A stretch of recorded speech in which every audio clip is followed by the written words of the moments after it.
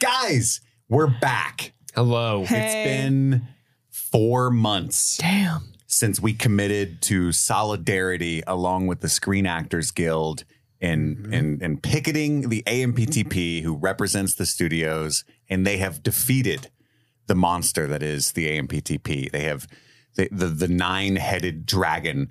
David has beaten Goliath. That's right. Oh, yeah. And the heads are like Ted Sarandos and Bob Iger and David Zaslav. We're using your movie as a tax write-off. They sliced it off. They got a good deal. They got a better deal than the WGA even, and way better than the DGA, who didn't even pick it. They were just like bootlickers. They were like, they Oliver Twisted. Please, sir, give us more. Give us more, please. More? I'll just yell action. It's fine. It's enough money for that. But anyway, I'm a little giddy. Oh, my giddy aunt. Because we get to return to our coverage of Lost, which is what you're about to hear. Lost. Now, to put a damper on your excitement just a little bit, Madison is not on this episode. I know. We recorded this over 4 months ago. Yep. At the time, I believe she was out gallivanting. I was out gallivanting. As she does. In the mountains of Denver, Colorado. Is that when this one was? Yes. That's why I was not present. So it's just Steve and I, but we are, you'll hear our thoughts on episode 6 and next week, episode 7 that were recorded 4 months ago before the strike on July 14th. Yes. We don't even remember what we said. Yeah. It could be wild. I'm trying to hype it up. Who knows? Who knows what we said? 4 months ago? I don't even think I was Kit yet. Was I? I think it was around the time that Kit was birthed, I think. You were Because this was before the Kit Laser failed to comment or declined to comment meme started. Yeah, speaking of that, we've got some new merch in the store coming soon now that the strike is over. So there'll be a Lost shirt. Yeah. There will be a Laser declined to comment shirt. Hell yeah. And then we've got some holiday merch coming up soon. Yeah, there's some holiday merch coming up. There's a couple of different merch ideas that aren't 100% solidified yet, but yeah, we're going to be revamping the store soon. If you guys specifically want to get on board and hit our Lost merch up, do that right away, because if you go to our merch store right now, we're doing a pre-sale on our Lost shirt. And all pre-sales completed before the 15th of November, I have been told by our merch people, if you pre-order before then, that can be shipped out to you by Friday the 17th. Wow. So fast. Yeah. So Damn. if you want your Amazon shirt, Prime fast. oh yeah, support local businesses though. That's what we do on our Yes. store. I'm Yes. just saying. Yeah. So yeah, if you love Suck the it, Lost Bezos. shirt, the Lost shirt looks awesome, by the way. Hopefully I have an image of it right now that you can look up. If you're watching us on video, you can see what the shirt will look like right now. It looks great. Love it. Yeah, because we thought as soon as the strike was over, we're like, okay, we're bringing the show back. How can we monetize this? And A little behind the scenes of the curtain, we actually had this shirt drawn up and we were about to release it, and then the strike happened, and we felt it would be Gross. awful and gross to like put out a shirt and try to like, sure. Yeah. which is why we did the striking thing shirt that went towards the strike itself. Yeah, and I hope you guys are still interested. I mean, I've gotten thousands of comments and messages just in the last couple of days, but over the months, tons about, is the Lost coverage coming back, right? Yeah. So I hope that means that the interest is still high for us to continue doing that, because we're early in season 1. Very. So to do the other 15 episodes to a small audience would hurt. It would hurt. Yeah. But I think people are really into that. But we're going to finish it regardless. We committed, no matter what happens, to finishing at least season 1. If there's a huge demand for us to go through the rest of the seasons, we'll have to take a hard look at that and do it. But look forward to just that and the Patreon demanded movies each week for the rest of the year. Because certain tiers of patrons have the ability to demand that we watch movies. So we're going to be doing a Lost episode and whatever movie that is each week. The week that you're hearing this is Gattaca. And then next week is Small Soldiers. It's stuff like that. The movies can be all over the place. Yeah, and we've got those booked No out. theme.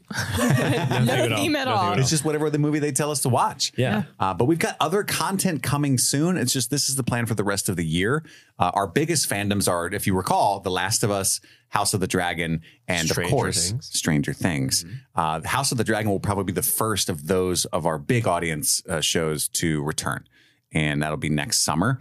So our plan is, unfortunately, to 4 of you, to kind of journey back into Westeros at some point before that, and kind of lead up to House of the Dragon season 2. I don't know yet what that looks like. A review on each of the seasons of Game of Thrones, maybe. I don't know if we have time or enough audience demand to do episode by episode. I would love that, but I'm not a selfish person. I'm actually pretty cool.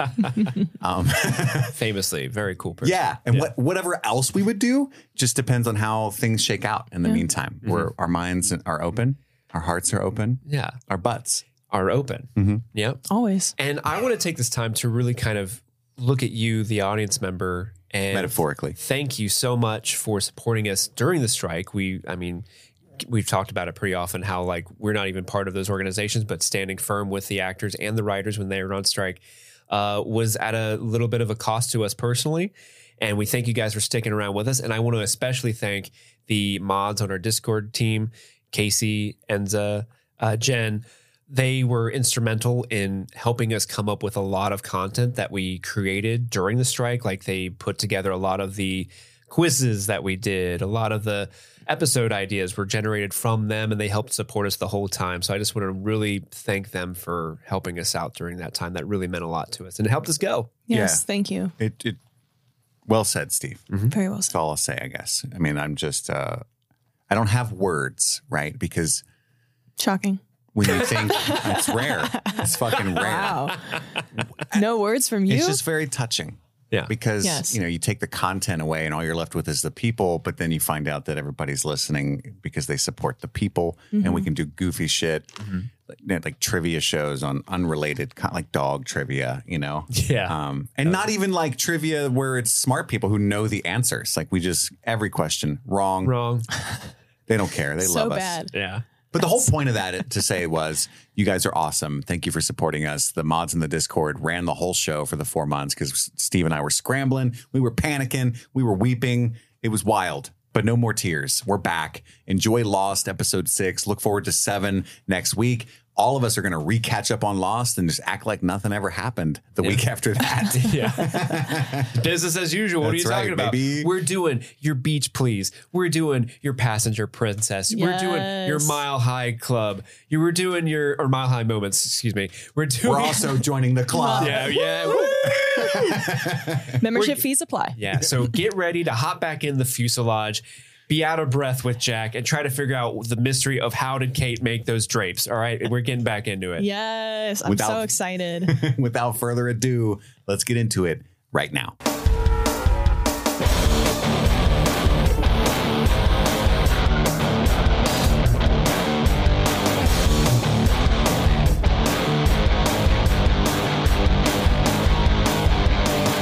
Welcome back. My name is Kit Laser. And I'm Steve. And this is Streaming Things, continuing our coverage of Lost.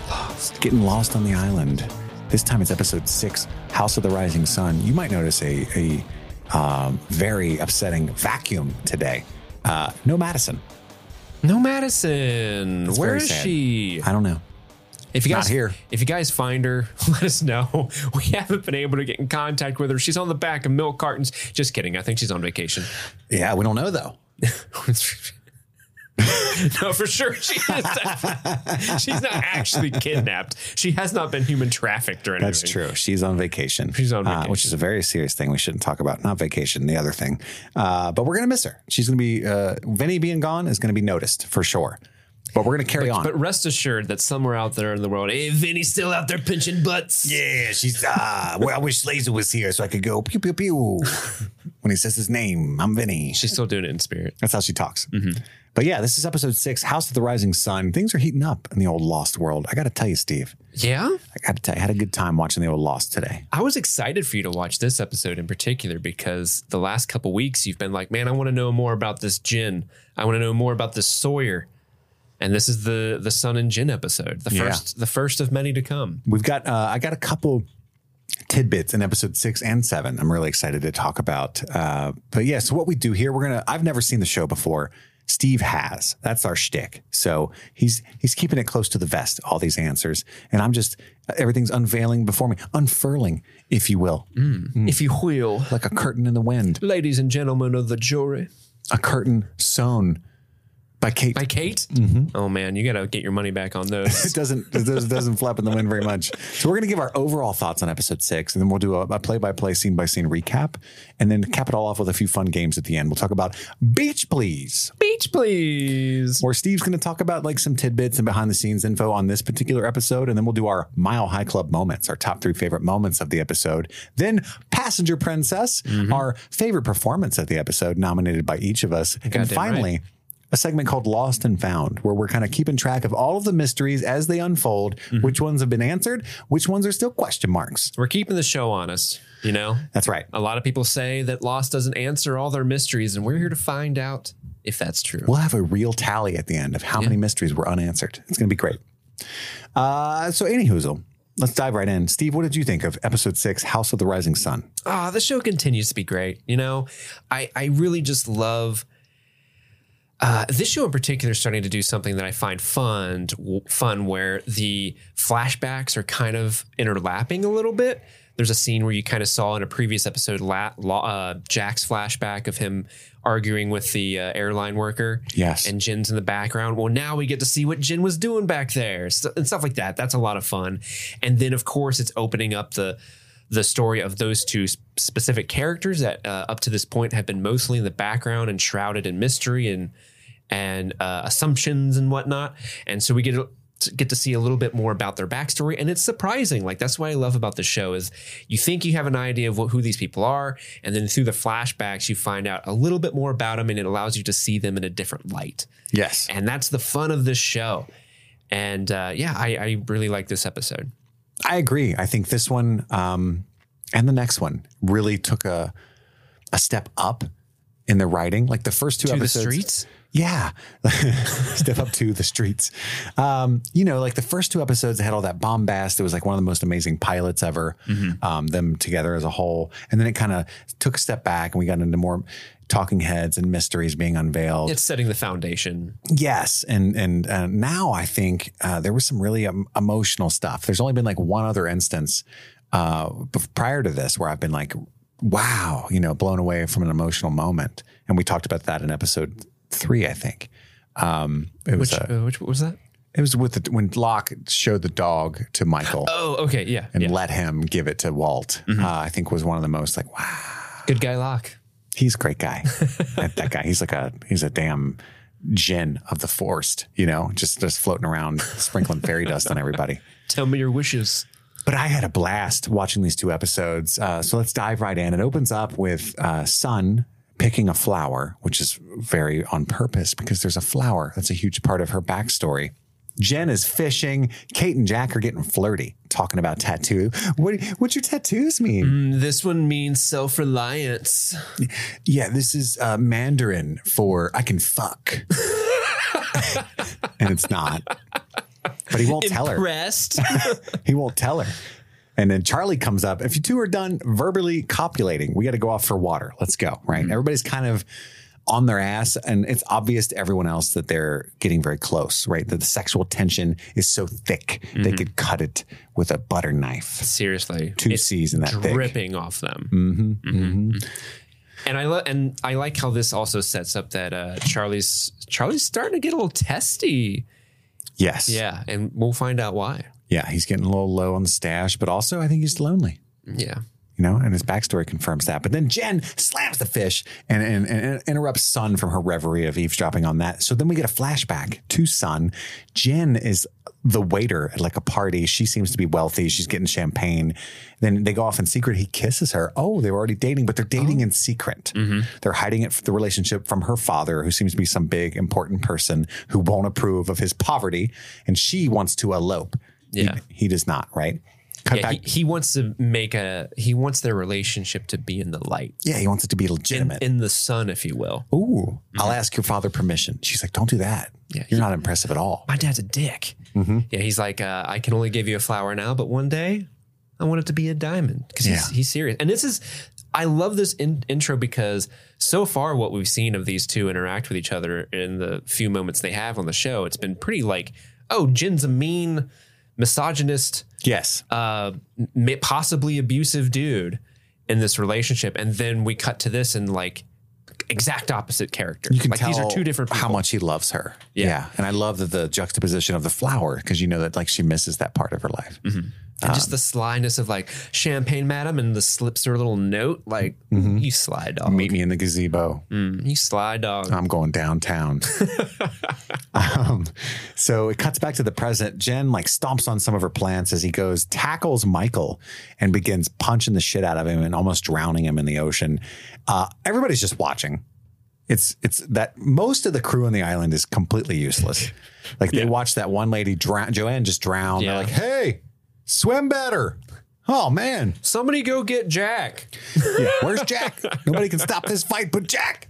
And everybody's just watching. And then we cut to, in the middle of that pummeling, we get the title card, Lost. Damn, are we allowed to use that audio clip? I don't know. Sorry, that was legit. That's straight from the show. That's in my board. He swallowed a theremin. We cut back. Saeed tackles Jen, asks for handcuffs from Sawyer, who's picking up Michael. Sawyer happens to have them in his back pocket. Sure, why not? Well, he's the village pack rat. That's right. Yeah. That's right. And then they lock Jen up to a piece of fuselage. And then he's like, Saeed's like, what happened? But of course, he just speaks Korean to him, right? And then he kind of accuses Michael, but we'll get to that in a second. We cut to Jack and the crew. They're going to the watering hole. And he's like, hey, Charlie, I need you to salvage what you can from the wreckage. Look for specifically any medicine, drugs, stuff like that. Charlie's like, drugs? With a Z? On it. On it. And he looks like he's starting to withdraw. Yeah, so he sneaks off. Speaking of drugs, I got some. But you just reminded me of something very important I meant to do today. Drugs. But while he's about to get a little sniffy sniff, Locke's like, don't move. Your ass is 37 seconds from having 412 bee stingers straight in that anus, boy. And he's like, what? You're standing on a beehive. Is that like a euphemism? No. A literal beehive. A little beehive. But, you know, maybe later. Wink, wink. We can stand on my back beehive. To that. I mean, I didn't know you knew the nomenclature, but now that I know you're down. I see your pineapple tattoo. You want to stand on a beehive? Everybody. By the way, we got an email or an iTunes review or something from a guy who loves the show, loves the Lost coverage, but said, hey, it's really bothering me every time you guys say we all everybody, because that's not what it is. It is. Because there's in episode 7, you see the song and it's like, you all everybody. Yeah. It's you all everybody. Yeah. What did they? I think they thought it was you are everybody. Was how they corrected us. No, it's you all everybody. Which I actually have the origin of that song, but I think that was for next episode's Beach Please. Yes, we will dive into the origin of that song. Yes. Where were we at? Oh, he's on the beehive. We do say we all everybody sometime, but that's more of us like we did a thing together. Yeah, the three of us. The song is you all everybody. Yeah, I think that's it. You all everybody. It's a banger. Absolutely. So he's standing on the beehive, and the whole thing is that he can't move or he's going to break it. So they have to go get something to cover it up. Right. Mm-hmm. We cut back to the fuselage and Jen handcuffed to it, and Michael explaining he did nothing wrong. Saeed immediately came to him. There's got to be something. Why would he attack you, man? How'd you piss him off? He's so nice looking. Like he catches the fish. He keeps to himself, and now he's beating you up. He had to do something, right? And Michael thinks Jen is just racist, right? Where are you from? Tikrit. And then he just stares at him. He's like, Iraq. He's like, well, I don't know about there, but here, he don't like me, right? As his implication is because he's black is why he's jumping on him. So is it Hurley that says like, hey, we can't leave him cuffed out here? He's going to get crispy in the sun. Yeah, Hurley says, and I quote, that Chinese dude's going to get pretty crispy if we just leave him here. Because Hurley will not stop calling the Koreans Chinese. He doesn't know. That's part of his character. Yeah, he doesn't mean any harm, but like somebody could correct him. Yeah. Eventually they do. Well, I don't think anybody really knows, right? They do until Michael does. Yeah, Michael's like, they're Korean, man. Yeah, well, that's the time where like Michael's like, oh, they're Korean, and then he corrects him. Like, but up until then, no one actually knows. It's still not right to just say, hey, a Chinese person. Yes. But he points out we can't just leave him here, and Saeed's like, I'm not uncuffing him until I find out why he was so angry. Because Saeed's not above making somebody sweat a little bit. No, not even a little bit. We cut back to another flashback, and it's Jen telling Sun that he did get her father's blessing. And she's like, no way. And the way that he did that is by agreeing to work for him in his factory for a year, and then a year in management training because his father wants him to have enough money to take care of her. Yeah. And then he gives her a ring. I can afford this now. It's a real diamond ring, not a flower. And she's happy. Sort of. She looks worried too, though. And we get the implication that her father is not a man she wanted him to work for. Yeah. And I think we find out later that he's kind of a gangster. He's kind of a dangerous man. Yeah. And then we cut back to the beehive. They're going to try to cover the hive with a suitcase. I laughed so hard at this. He's like, we need to seal the hive. And then Jack comes over with this open suitcase. Like, I don't know if that's They're still going to fly out better from under it, right? It's definitely better than Charlie just freaking out and jumping on it, because he is an irrational fear of bees, right? And Locke's like, just calm down. He's like, the fear is irrational. If I could just calm down, it wouldn't be irrational, which is a fair point. Does the timeline match up where he could have seen 300, the movie 300, and he heard the line, our bees will blot out the sun? And he's just really worried about that conclusion happening. That's not the line. Yeah, isn't it? Or arrows. It's arrows. Arrows You thought they threw bees at him? Oh, I'm sorry. I'm thinking of a 300 parody trailer. Apparently, yes. Because in the trailer, so in the movie, he says our arrows will blot out the sun. Will blot out the sun. Then we will fight in the shade. Yeah, we will fight in the shade. In the parody trailer, he's like, our bees will blot out the sun. And then he goes, then we shall hug in the shade, because it was a PG related 300 movie. Oh. Okay. And you got it. And I'm just like, completely in my head Mandela canon, in my head canon, the Persians were sending bees just throwing out. beehives at them. Oh, bees will blot out this. That would be a very effective weapon. Yeah. Just a bunch of bees. It reminds me of when Kanye West lost his mind the third time and said that he wanted to build mechanical bees to attack his enemies. You ever seen that clip of him? No, I haven't. Yeah, he's on Joe Rogan's show, and he's like, Joe Rogan, you crazy. He asked him a question, and Kanye's like, I want to build mechanical bees. And Joe's so high, he's just like, what? It's far out, man. Yeah. It's a wild conversation. How would you fund it? Yeah, right. Would it be like a publicly traded company, or buy Alpha Brain? Blue Chew, everybody. So yeah, the Charlie freaks out. He breaks the hive. It's too late. Everybody starts running off. Kate and Jack, of course, the two love interested people, they have to get naked because of the bees. Have you ever just run from something in fear? You're like, I'm so scared. I got to take off my shirt. Every time I'm scared, I get nude, right? Yeah. When I found out about the SAG strike. That's why the Cabin in the Woods episodes got delayed, really, is because like he just kept taking off his clothes. I'm like, buddy. Come on, I'm trying to watch this. Yeah.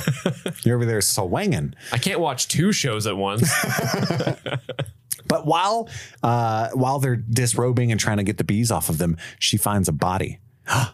It's multiple bodies laid to rest. They've been there for 40 or 50 years. Finally, the polar bear is mentioned again. Mm-hmm. I was starting to think I had imagined that. The polar bear? Yeah. He's like, well, you guys found a polar bear, right? Mm-hmm. Oh, yeah, we did. They've also found some black and white marbles, stones. Yeah, he's like some old rocks in one of their pockets. They were probably playing backgammon. Yeah, Locke's super psyched about that. And then Charlie and Locke show up. One of the funniest lines I've heard in the show so far, because he looks at Kate and he's like, "Why? Why is your shirt off? Why are you just sitting in your bra?" And she's like, "There were bees in my shirt." And he's like, "They look C's to me," which is such a dumb joke. But you know I'm an idiot.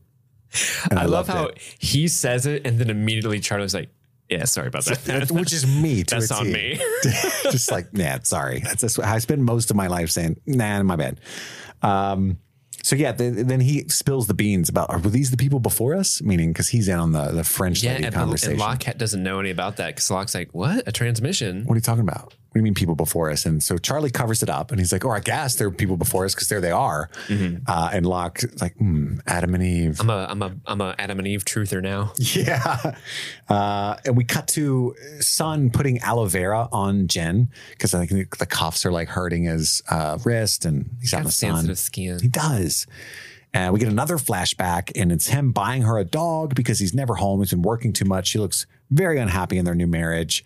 What type of dog was that, do you think? I don't know at all. That's one of the it's a wrinkly dog. Jiggly skin ones. Yeah. Maybe like a Saint Augustus. It's not a Bernard. It was, here's the photo of it. Just tell me what it's called. Okay, 5 adorable and wrinkly dog breeds. This is the dog type. Just tell me what it's called. God damn it, I hate the internet. A Chinese Shar Pei. A Chinese Shar Pei. Yeah. Hurley would be so pleased to learn that. He's like, I got it, dude. It's a Chinese dog. And they talk about the flower a little bit in that scene too. Cut back to the present. Yeah, remember when all you had to get me was a flower? I remember that, but now I got money and I got to go get more. My flower belongs to your dad now. We cut back to the present. Locke wants to stay and help Charlie salvage the rest of the plane wreckage that's in the watering hole there. Kate and Jack got to go take the water back. And Jack starts to do the math. He's like, 46 people, 86 gallons, carry them one. That's going to be a lot. It's going to be a lot of work. I think we should move Minus here. Joanna. We should stop bringing the water to the people, bring the people to the water. Mm-hmm. That's what I'm going to do. Kate looks like, I don't know about that, right? But she doesn't say much. Yeah. Cut back to Walt giving the stink eye to Jen. They're just kind of looking at each other curiously. I love Walt's face. It's like, you beat up my dad. He fell down. Mike, they fall down. He fall down. Michael says, don't look at my boy, and walks him away. And then Walt asks about racism, essentially. And he's How like, come he doesn't like us? no, man, I don't even believe that. Do you think I'm that kind of person? What'd your mother say about me? And more insultingly, Walt replies, nothing. We talked about you literally never. And he's like, dang, that's offensive. I know a lot of shit about you. I know your birthday. When's my birthday? And he nails it. And then he's August like, 24th. When's my birthday, Walt? And he's like, I'm just a little boy. Pregnant lady fall down? Yeah. Why do you keep saying that? It's not an answer to everything. She didn't fall again. It was one time. Son wants to explain to them. She's telling Jen, let me go explain to them what's going on. And he's like, no, your place is by my side. I'm not going to say anything to that thief. That's all we get of the situation so far. We get another flashback. Jen comes home in a rush, covered in blood. She runs into the bathroom. What did you do for my father? And then slaps him because he won't tell her. Mm-hmm. And he's like, I do whatever your father tells me. So now we know I do it for us. He's potentially killed somebody for his father or beat him up or hit a body. Something real super shady is going on. Something nefarious. Yeah, for sure. Yep. Back to the present. Jack and Kate are hiking back with the water. They do some more flirtation. She stops to tie her shoe and she's like, you looking at my ass? You looking at my butt? You checking me out? You thinking about clapping? And he's like, no, what is clapping? She becomes that dude from Night at the Roxbury that's like, did you just grab my ass? Yeah. He's like, no. And he really disappoints her because she's hinting, right? She's trying to get down like that night. And she's like, okay, so what were you thinking about? Clapping?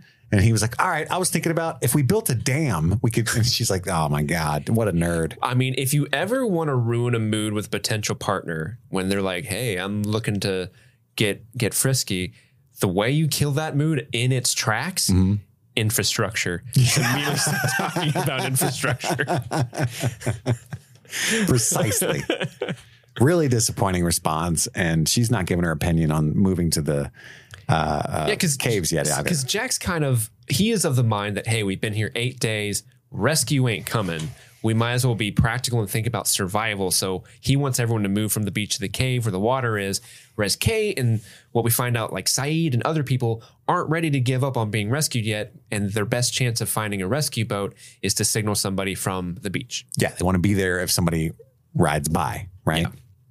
Exactly. But nobody's What team would you be on, Chris? I get it. I'm not sure. I'd probably be, me personally, with my skin tone, I'd be all up for getting off the beach. The moment I hear there's a cave, I'm in it. Yes. We got a cave full of water and a bunch of pills, baby. Oh, where at? Let's go right now. Let's go. Cash me outside. That's right. We cut back to Charlie and Locke. They're going to the loo. He wants to go to the loo. The figurative loo. Mm-hmm. Do British people say that like whenever they got to piss outside even too? I'm going to go to the loo. I don't know. I got to go to the WC. I'm going to the loo. Bloody hell. Is that like an insult towards like King Louis or something? I don't know. We could Google that later. And then he's like, hey, I recognize you from Drive Shaft. And he's like, oh my God. And he gets so excited. He's not angry anymore at all that Locke seems to be like not letting him go off by himself. He wants to talk about it, right? And he's like, where's your guitar? And he's like, well, they made me check into the baggage. He said there wasn't enough room in the cabin, the fascist, which was fucking great. And Locke's like, no, you'll see your guitar again. I have a feeling, right? Because he's already seen where the guitar is. I love that Locke is down with Drive Shaft. For sure. He's like, oh, your first album, your self-titled, way better than Oil Change. Yeah, he's like, I may be over 40, but I have ears and a heart. Yeah, right? I'm not deaf. I have ears and a heart. That shit hit me hard. So I just Googled, despite being a very British word for toilet, loo is actually derived from the French phrase garde des l'eau, which means watch out for water. Enza just vomited. I know. Somewhere in the world. Like, yeah, the French. Do we have any French listeners? Not now. It's Enza that feels that way, guys. It's not us. Yeah. The views expressed by Enza are not reflective of streaming things. I've never met a Frenchman. I like their cinema. We cut to Saeed. He's chopping wood. And he explains Jen and that whole situation to Jack and Kate as they walk up. And then they tell Saeed about the new camp plan, how to go into the caves. And Saeed's like, I don't want to do that. Who fucking nominated you? Mayor of We're All Gonna Die Town. And Jack's like, you guys did. You come to me with every goddamn problem under the sun. I'm going to move to the caves. That's what I think's best. I didn't see you go after Joanna. Exactly. I was busy. I was making 3 antennas, dude. I've been telling you this. It's really, really, intrusive work. Do you know how many laptops and cell phones I've destroyed? A bunch of them had bars. Many. Yeah. I didn't even realize till after I took them apart. I had to destroy several dildos to get the electrical components out of those things, all right? Yes, all from Kate's baggage. Bizarre. And somewhere in Hurley's. What was that? What was the organization? There was it was like consequential, not consequential. Do you remember from last episode? No. With her and Claire. No. And that's where the joke came from. She's like, oh, this is inconsequential. She had the negative. Oh, yeah, the dildos and stuff. I can't remember exactly what it was. It was a strap-on, though. Yeah, yeah. It was a whole belt apparatus. Yeah. It's like a bat belt. Like designed a Batman belt. for pegging, which actually comes up here in a minute. It's really funny. Yeah. I do love how they kind of turn the tables on Saeed in this moment where they or Jack, I should say, spits some logic, and Saeed's like, I'm not going to admit defeat. And he runs off like, I may have lost this argument, but damn it, I know I'm right. I didn't see where this episode was going, where essentially they each become like political parties running a campaign, and they're going around talking to all of the beach denizens and presenting their, I promise to take you to the caves. You're going to get plenty of water. You're not going to get sunburnt. I got pills, baby. Come with me to the cave, and a nook for every survivor. A chicken in every pot, or a boar, because that's what Locke's getting us. And then Saeed's like, "We're gonna stay on the beach. A boat's gonna drive by any minute. I'm gonna get rescued." I got one word for you: triangulate. And another word: don't hate, triangulate. Don't hate, triangulate. That's his campaign slogan. And signal fire. Are these merch ideas for Lost? We just have campaign Team Saeed and Team Jack. That's 2 words, I think. A boar in every pot and don't hate, triangulate. I follow the boar. That's what Hurley says. And then Saeed comes to apologize to Michael after this conversation, but really he wants to campaign to him. He's like, look, do I have your vote if I say stay on the beach? Don't hate, triangulate. And he's like, absolutely you do. Beach, please. Beach, please. I'm not trying to stay here forever. I'm trying to get rescued. While Jack is in the background, campaigning for the caves against people we've never met. Hurley is like, what's up with you and Kate? As soon as he sees Jack, right? And he's like, what are you talking about, man? He's like, oh, I know what's going on. And then Sawyer goes up to Kate and he wants to know what her vote's going to be. Well. If it isn't the belle of the ball, Freckles. Are you trying to go to the caves or are you trying to stay on the beach? Because I'm trying to stay wherever you're at. Is essentially the vibe I'm getting, right, Steve? Yeah, 100%. That's why he votes for beach, because that's where she is. I think he's smitten with Kate. He is, but he does not show his feelings. No, he's got that toxic masculinity thing keep holding him back. One important point is Jack does offer Jen some water at this point, which I thought was sweet.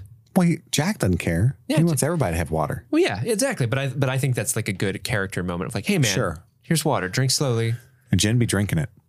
He's thirsty. He's a thirsty boy. That's the first olive branch that I think Jen specifically has been given from anybody else. Oh, that he received without being yeah, that's true. Everything else has either been some sort of barter or some sort of hey, will you please have this urchin I caught? Right. And they've been like, oh, dude, that looks like ass. Yeah. Coming out of an ass. No, thank you.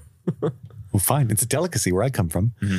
Son is watching Jen, and then Michael walks by in the background. We cut to Michael chopping wood, and Son approaches him from the trees. We get a quick flashback of somebody there to redecorate, which is just ostentation for Jen to not be suspicious. Really, don't be suspicious. Don't like be suspicious. Some kind of like black market like smuggler who's gotten her like a fake passport and a whole plan. Have you been taking your lessons? She has to run from her husband and father. That's her plan. She wants to get away from both of them. So we can assume that they're very dangerous. And she's supposed to, at the airport, leave at 11:15 and get in the car and disappear. Right. Cut back to. But you'll take care of my dog, right? That's all that's important. Which we appreciate that after watching Yellow Jackets. Right. Make sure the dogs are cared for. What happened to Steve? We don't know. She speaks English, we find out, which we assumed. Dun, dun, dun. You knew. But everybody, me and Madison, assumed she speaks English. She speaks English? Yeah, I spoke English. I speak English. Real good. What does that remind me of? Was that Dead Reckoning? Where somebody's like, no, it wasn't that. I don't know what I was watching, but it was a part because he's like, oh, I didn't know you speak English good. And the person who does was like, I speak English well. Oh, that is from a thing. Yeah. What the fuck were we just watching where that happened? I don't remember, but I know what you're talking about. That is hitting a nostalgia. I think it was Warrior. I love that show, Warrior. I think it's Warrior. But anyway, he says, Jen doesn't know that she speaks English is what she says. And he's like, how did you learn a whole language without her husband knowing? Which is bizarre. Like, so what I'm supposed to understand at this point, Steve, Jen does not speak English. Son does. And he doesn't know Son does. Is that correct? As far as this show has come towards, yes, it is. That's wild. Mm-hmm. That's wild. But because she's scared of the situation so she finds out that her husband is possibly murdering someone or murdering people for her father, a person she already was untrustworthy from. And that's created friction in her marriage. And she feels like the only way to leave Jen and possibly this dangerous situation, because she thinks Jen's murdering people. So she was going to go to America? Is to go to America. Yeah. Because the person she talks to. Oh, the lessons. Those were the lessons. Yeah. Were you taking your lessons? Those are her English She learned lessons. English fast. Yeah. She's smart. Mm-hmm. Smart. But she tells Michael it was the watch that made him so angry. That's her father's watch that Michael's wearing. And it's a point of honor that he had to try to kill him and get it back. Mm-hmm. And she needs Michael's help to kind of smooth things over. Yeah, and you got to give him the out of watch. this. Yeah. I know it's an expensive watch, but hey, we're all going to die here. You're not going to be able to sell it anyway. This episode was brought to you by BetterHelp. Sometimes in life, you know what's good for you, but your brain gets in the way and you just can't quite pull it off. Like when you're trying to fall asleep at night, you got to get up at 7 a.m. You got to work. You want to go to the gym before work, but at 3 a.m., you're just thinking about hippopotamuses, hippopotami. I don't know how to pluralize it. It doesn't matter. You get the idea. So sometimes your brain's getting in its own way. You know what you should do, what's good for you, but you just can't do it. Therapy helps you figure out what's holding you back so you can work for yourself instead of against yourself. You can help find the blocks in your life that are getting in your way. And BetterHelp can get you there. It can match you up with a licensed therapist to help meet your needs. If you don't like your therapist, you can switch free of charge at any time. It's entirely online, designed to be convenient, flexible, and suited to your schedule. Make your brain your friend with BetterHelp. Visit BetterHelp.com/streamingthings today to get 10% off your first month. That's BetterHelp, HELP.com/streamingthings.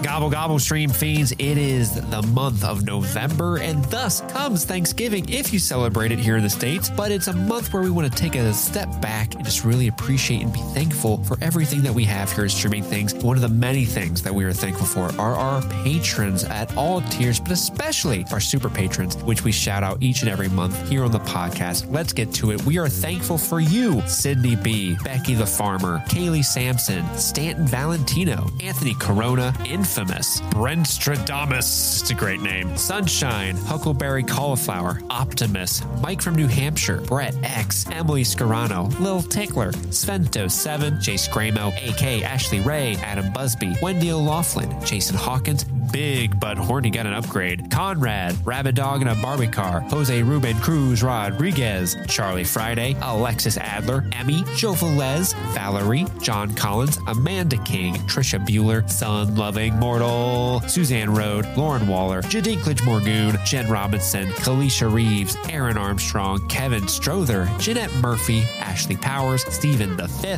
Casey McCain, and Enza. And with that, let's get back to the show. Gobble, gobble. We cut to Locke. He confronts Charlie about the drugs, right? Which is, you got the vibe. That's why he wanted to be alone with Charlie the whole time. And he says, hey, you got to give it up, man. Give me the drugs. Maybe you can get your guitar. If the island will give it to you, but you have to give the island something. So he gives the heroin to Locke and he says, look up. He's like, oh man, I'm not into that Jesus stuff or whatever, right? Even though we find out he is. And he's like, no, look up. And the guitar is sitting there on the cliff and he cries with happiness. And it's a great moment. It's his guitar. It was so sweet. And you can tell what's so cool about this writing is that Locke saw that hours earlier. Yeah. And then formulated this whole plan about how to get him to give him the drugs, finding out how important the guitar was to him, all that stuff. It's very cool, I think. And I also love Locke is saying like, hey, if you give me the drugs, because then at least it will be your choice. Like he's not going to take these drugs from Charlie, but he's like, hey, I want you to choose to give them up. It's all about choice. Mm-hmm. It's all about choice. We cut to Kate, who doesn't want to be Eve. And she doesn't want to go to the caves. She doesn't really clarify that. And it's Adam and Eve, not Adam and Kate. Exactly. And then Jack asks her again what crime she committed. What did she do? And she's like, you had your chance to have that info, you and the audience, and you fucked it up for both of you, We Jack. haven't written that yet. We don't really quite know yet. It's very frustrating as an audience member. We cut to Michael, who confronts Jen with an axe. He's like, hey, I don't want your fucking watch. Don't fuck with me. Don't talk to me or my kid ever again. And then acts like he's going to kill him, but he really frees him by slamming the axe on the fuselage and breaks the chain of the handcuff. Give him the watch. Can you imagine how off. terrifying this interaction is from terrifying. Jen's perspective? Doesn't understand a word he's saying. Doesn't know what he's saying. This guy with an axe just shows up and just starts screaming at you. That you had beat their ass. Yeah. Terrible. Not good. Yeah. Why let a $20,000 watch go to waste? Yeah. My watch broke. I thought, hell, then I don't even know why I did that. Because what does time matter? He's losing a little bit. Island. He's very frustrated. I got to talk to this kid. I don't even know. Now I'm his dad. Before we did the rewatch, I remember Michael as a character throughout the show, right? But I don't remember like him being this enjoyable. Like I love Michael on the show. Yeah, he's great. He's great. He's so good. He's kind of an audience surrogate because he's really practical and like, wait, what kind of guy? Yeah. It's really fun to watch. But we get another flashback. This time it's Jen and Son. They're standing behind Jack, like you said, in this flashback. Yeah, this is fun. Other POV. And it's 11:15 and she can't do it. She can't bring herself to leave Jen. Yeah, she kind of walks away because she sees the car outside the door ready to pick her up. She's thinking about doing it. And right before she makes her choice, she looks back at Jen one last time. What's a sly dog do? Pulls out a flower. He's like, I knew you were going to leave me. Check this out. He pulls out a flower and gives her a smile. And I might be looking too much into this because I don't quite remember why they're in Australia. I don't know why they're in Australia and why they're going to Singapore, which might be a layover.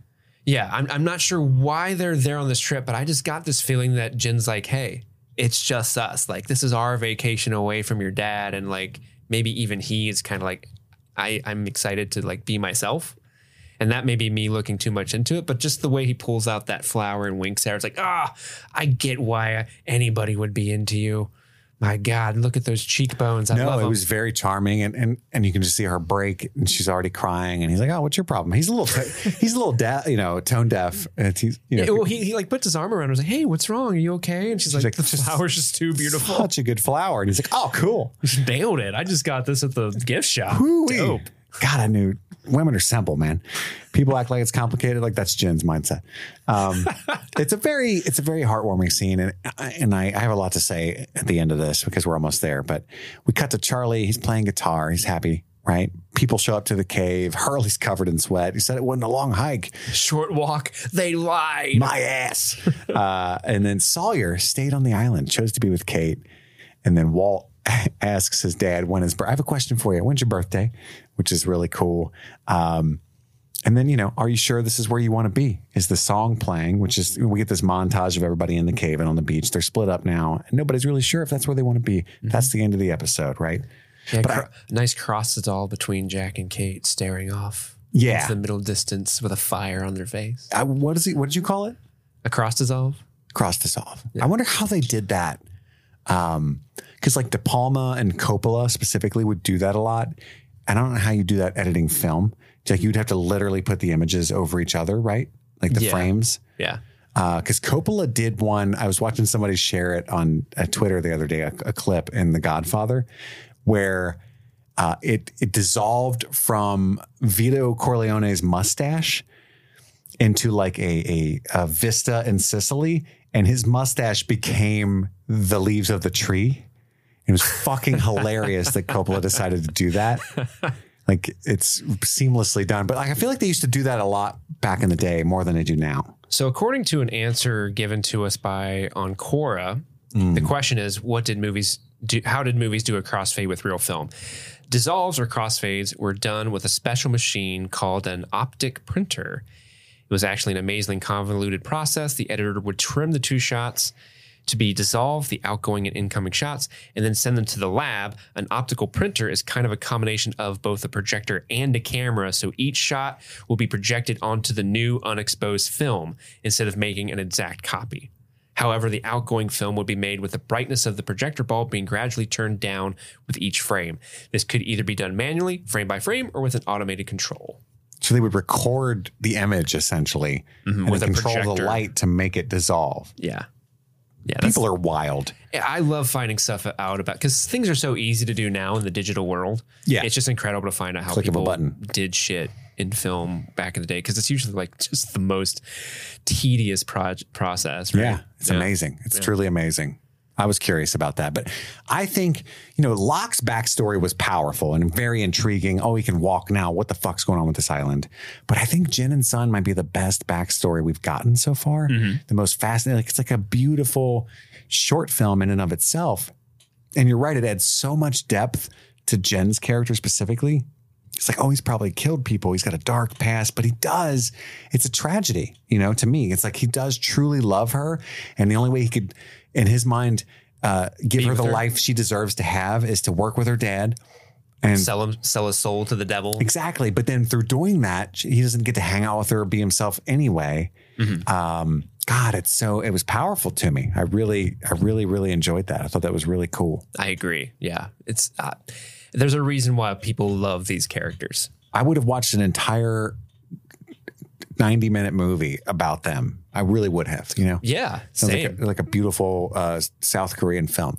Did you know, fun fact, that the guy who plays Jin, Daniel Dae Kim, did you ever play Saints Row? The video game Saints Row? That was a PlayStation game, right? I think it was on everything. It was just like a Grand Theft Auto clone, but it's a little more silly. I can picture the box. It's very purple. I know my friend had it, Andy or Nathan or somebody, but well, Daniel Dae Kim voices the main character in all of the Saints Row games. Interesting. Named Johnny Gat. Johnny Gat. Yeah. I just thought that was kind of funny. It is an interesting acting credit. But now it's time for Beach Please. Beach Please. Guys, this is a segment where I scour the internet and sometimes directors' commentaries to find little nuggets of trivial pursuits that you can have with each individual episode. And I did find all the directors' commentaries, but they only have directors' commentaries for maybe 5 or 6 episodes of each season. Believe it or not. I didn't know this. So they don't have a director's commentary for this episode, but I did find some stuff online. Did you know, Chris, that male drone bees were used in the bee scene because male drone bees do not have stingers? Oh, harmless bees. But Tom Cruise would have used female bees. He would have been like, I want them to sting me so hard. I've trained for a year so I can be not susceptible to their venom. And not feel pain. Kanye built me thousands of mechanical bees I can use. Whoa, really? Alpha brain. Humanely. Blue Chew, I've got a boner right now. Oh, no. But Dominic Monaghan is actually really into insects and bugs. So in real life, he probably would have loved to have hung out with the bees and not been scared of them like Charlie would be. Interesting.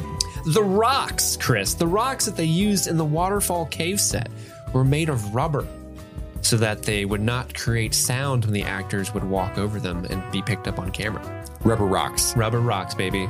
That's right. And Saeed, like you said, is from Tikrit, Iraq.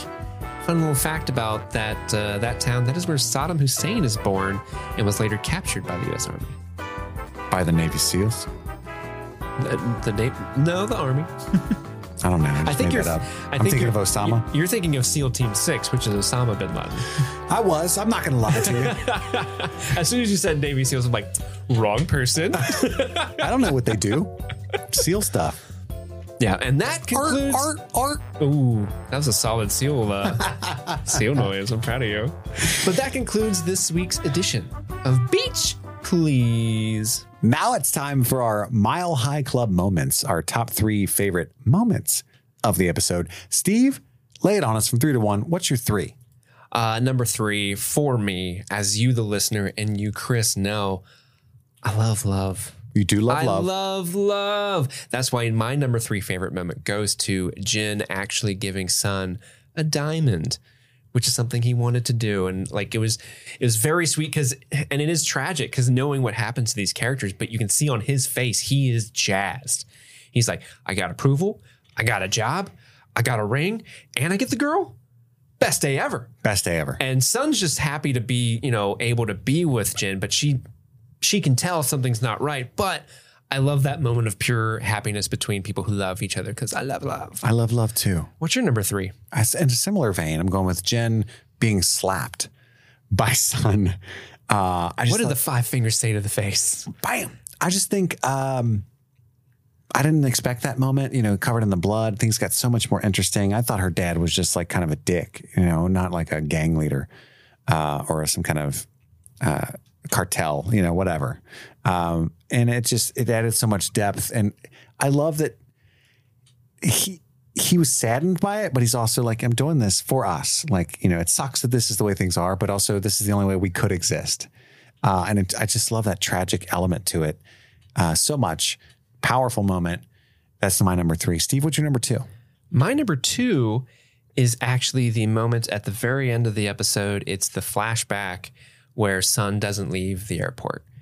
I really like the scene. Like I said at the top of the episode, I think it's fun that they're intertwining flashbacks together because you can see Jack having his moment with the what was her name? Chrissy? Chrissy, wake up. I don't like this. He's having his moment with Chrissy about, getting his dead dad on the plane for Dead Dad Island. But just seeing the struggle of like, do I stay or do I go now? You can literally hear the Clash start playing. But then there's so many Stranger Things references going on right now. I know, there's so many. But then just that look back at Jin pulling out the flower and you're like, oh my gosh, he does still care. He does love her. And I think the decision for her to stay speaks more about the relationship that they truly do have. And maybe their life is getting in the way of letting them experience. And I think that's sweet. And I love love. Me okay? Too, buddy. I love it. My number 2 is when the whole scene between Locke and Charlie, where he shows him the guitar on the cliff after he gives him the heroin. Most of you know I'm in recovery from many things, but I was also a heroin addict. I've been sober now over 11 years.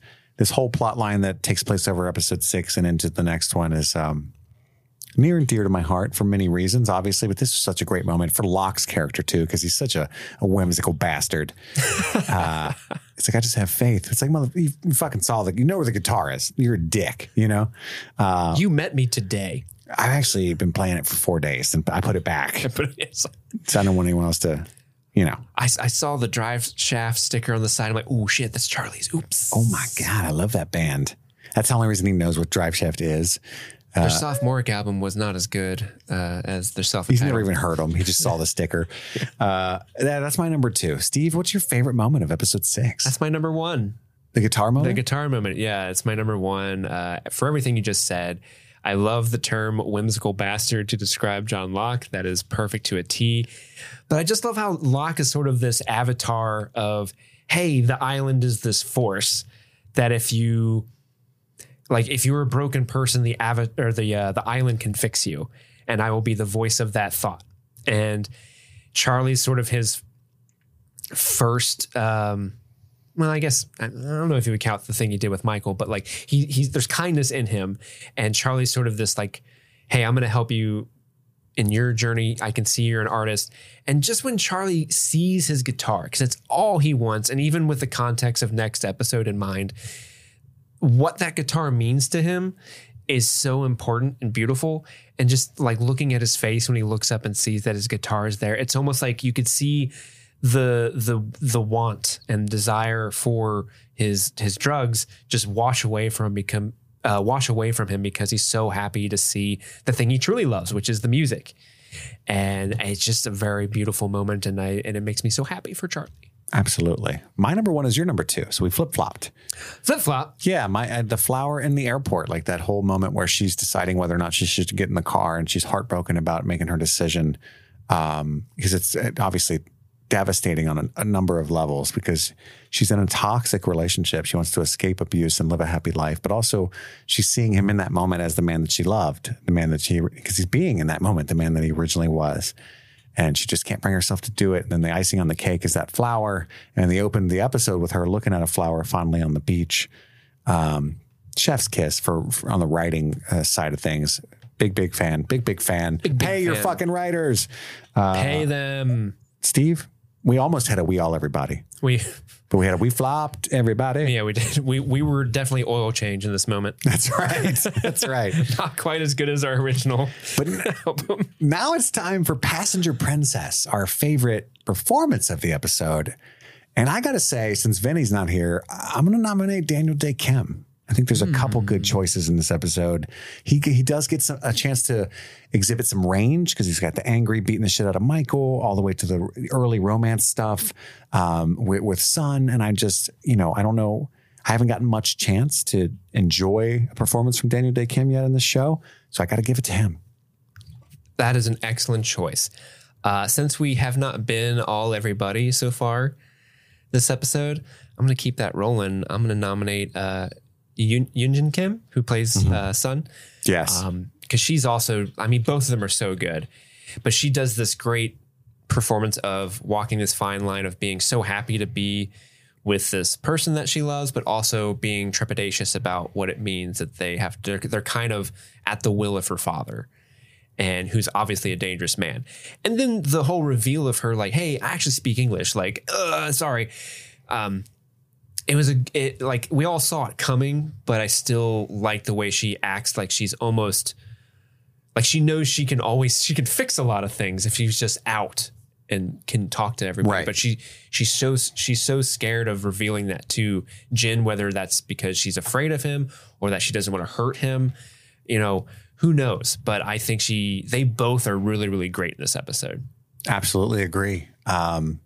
Absolutely agree. They crushed it. This was their episode. And this was one of the most dominated by one storyline episodes that we've had so far. Like, this was on my mind the whole time. I was like, get back to the flashback, which is not usually the case. But now it's time for Lost and Found. Do we have any new mysteries? Were any mysteries solved? And at the end of this whole Lost coverage thing, we'll find out which ones remained unsolved. Mm-hmm. I don't think any were answered. Yeah, there weren't any new answered ones. And we have one new mystery, I think. Okay, what is the mystery you have? What are the bodies? Who are those people? Who were the dead people in the caves? And then asterisk, footnote, what the fuck are those rocks? Which seem to be very important. Oh, the black and white gems? What? That's the only thing I can think of as far as mysteries here. Okay, I think that's a good mystery. I had something else, but I don't know if you would consider this a mystery or just a storyline we just haven't been privy to. And that's, what does Sun's dad do? Sure, we can make that. I don't think it's necessarily one. I think you get everything you need, but it will probably get more. I guess we need to know if Jin's a murderer. That would change the way you see him a little bit, I think. Not really, but yeah.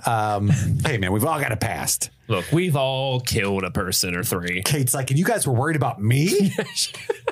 Look, just because I have a mugshot doesn't mean I killed a person. I'm not good with taxes. That's all it is. I've been running away from the Fed. QuickBooks are tough. It's hard. I didn't know you had to file quarterly. I was using outdated software.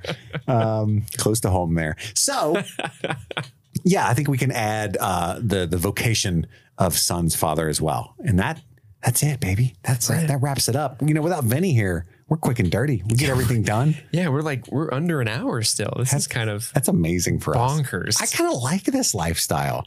I mean, I prefer Vinny to be here. Oh yeah, for sure. But I'm just saying, I like this quick and breezy. I mean, I think you can hear my tummy growling on the microphone. I'm not sure. Your tum-tum? I only had 6 grapes today. And you had them here. I did. They were delicious, by the way. Thank you. You're welcome. For chilling those, purchasing those. You can always put your grapes in my grapes in your mouth. Thank you.